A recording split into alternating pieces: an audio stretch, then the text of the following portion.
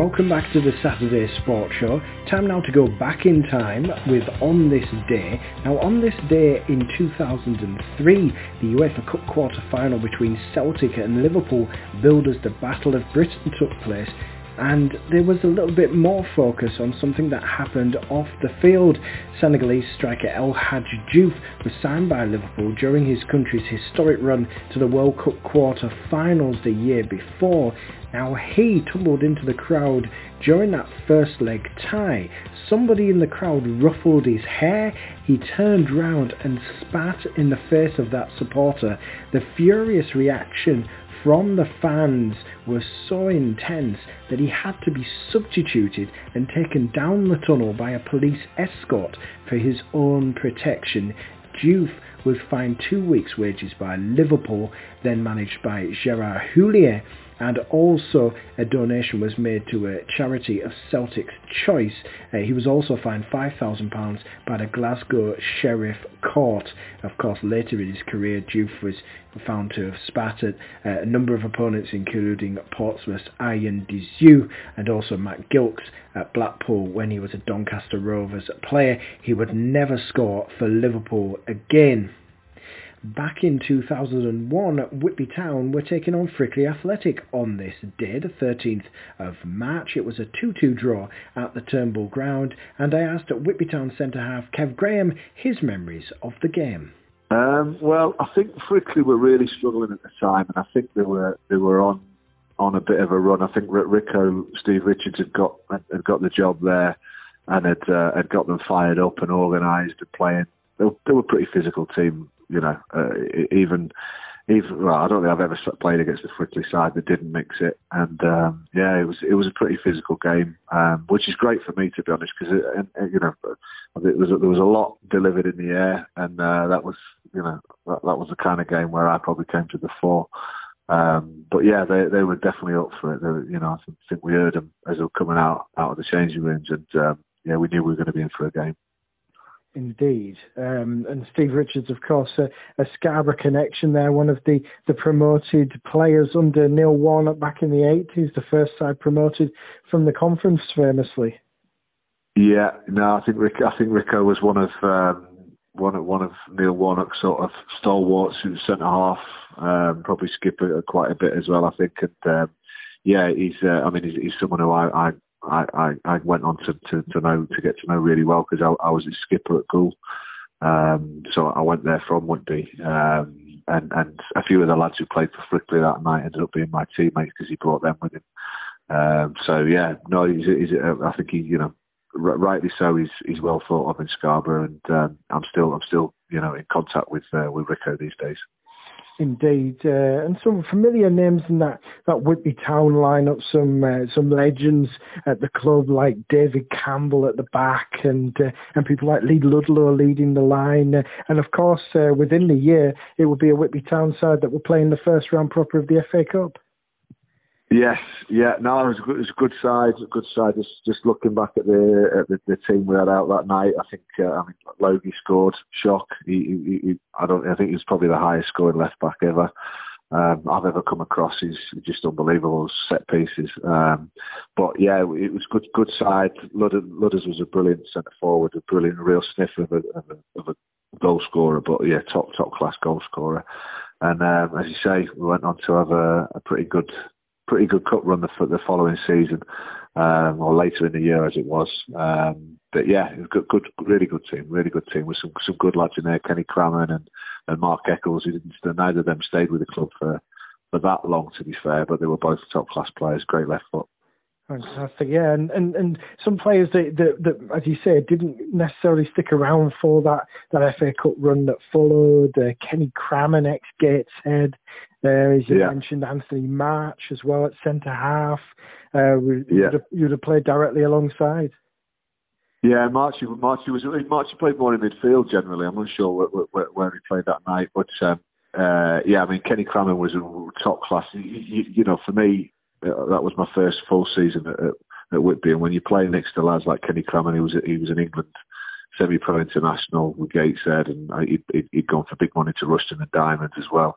So when he came to us, you knew you were in good company, and he was a good signing and real quality ball player, probably coming towards the end of his career. And I think, I think we found a few good lads the following season, and he moved on. But top side. And of course, you also have people like Danny Key who like to put his foot in, a bit of a terrier in the middle of the park. Yeah, Danny Key was a great lad. Danny's a top boy. I haven't seen him for a long time, but he was brilliant lad. Really popular with everyone. Always popular with the fans as well. Because, like you say, he got stuck in. He was all action, and he loved to put his foot in midfield. He was a top man, Danny. And as we say, the big FA Cup run followed that November. Plymouth Argyle, the match of the day cameras, and of course a victory over Scarborough as well in the fourth qualifying round, which obviously from a local point of view was very exciting for Whitby supporters. I mean, was there any sort of inkling of that being on the horizon the season before? Did you feel something was brewing? I don't know really. I mean, I think whenever we played against top sides, whether it was maybe pre-season or whatever, we had a competitive team. I mean, if you think about the sides you played against, your Accrington Stanleys, your Burtons, them kind of sides, the Barrows, we could mix it with top sides who had either had been conference sides or went on to be conference sides. So anytime you get a half decent draw, and if you get a couple of reasonable home draws or reasonable sort of draws in the first. Well, it used to be, I think, the second qualifying round. Around that stage of the competition, you knew you had half a chance of just, you probably only needed to play one really decent side to get through to the fourth qualifying round or even the first round. So we always felt like we belonged in the late stages of the qualifying rounds. We were good enough to. And I remember when we got beat by Easington, I think the year before. That was a big shock, and I think Harry came under a bit of pressure because Easington were, they were kind of mid-table Northern League at best, and we should have gone there and beaten them. To be honest, we were a better side than them, but they battled and we didn't battle enough that day.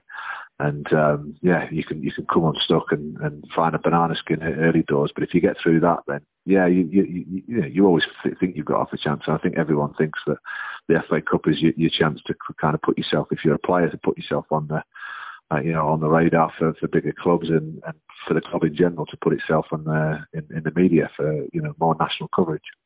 It's interesting you mentioned Burton Albion. I remember the two games against them very well. They played at their old ground. They hadn't moved to the Pirelli Stadium. They're at the Eaton Park. Yeah. We played against them the first time, Whitby Town, and a heavy defeat that day. But I think most of the goals came in the second half. And after we didn't have the usual goalkeeper in there. It was a controversial outing. Let's put it that way, wasn't it? It was, yeah. I mean, I don't know if Gucci was playing that day or if he was fit that day or whatever. But I ended up going in goal because Nezzy got injured, and managed to ship. I think we got beat 5-1, and it all kicked off in the changing rooms afterwards as well. Harry wasn't happy, and we had a bit of a set to, and it wasn't the best day, to be fair. But Burton were a brilliant side. I mean, to be fair, the game we played at home against them when we drew 1-1, it was a real kick in the you-know-whats, because they equalised about the 97th minute, which probably to this day in a league game was probably the best. I would have thought the best side Whitby's ever played against, to be fair, because they were Nigel Clough and Christian Moore and Darren Stride and top players who went on, and Webster, lads who went on to see them through the conference and up into the Football League. And it was a hell of a team. So for us to get a point against them was a big result for us. And I think we played the game with 10 men as well. So after they had one of the cars heading up to the game was involved in an accident. So I think did Whitby not play that game with just 10 men for 90 minutes? Yeah, you're right. Well, I don't know. I think it was 90 minutes. I think we had a young lad called Ross Marchant who was on loan from Sunderland, and he got injured, I think, early on in the game, and we didn't have any substitutes because I think Robbo had been in a car crash, or that there'd been 3 or 4 in the car, and it was a terrible day, and they're coming over from the borough over the top, so there'd been an accident. They ended up in a ditch or something. So yeah, you're right. We played a lot of the game with 10 men, so that it would have been, as I say, I can't imagine. I don't think since there's ever been probably a better league side play a league match at Whitby, and like I say, we were seconds away from beating them 1-0. So yeah, I remember it was something to be proud of, I suppose, in some respects, but at the time it didn't feel like something to be proud of when you concede a goal that late. That was Kev Graham, former centre-half at Whitby Town, looking back on this day to 2001. Later this hour, talking of Whitby Town, we'll be speaking to the Whitby Town skipper Danny Rowe as he signs a new contract with the Seasiders. But before that, Scarborough legend Darren Foreman takes us back to 1993.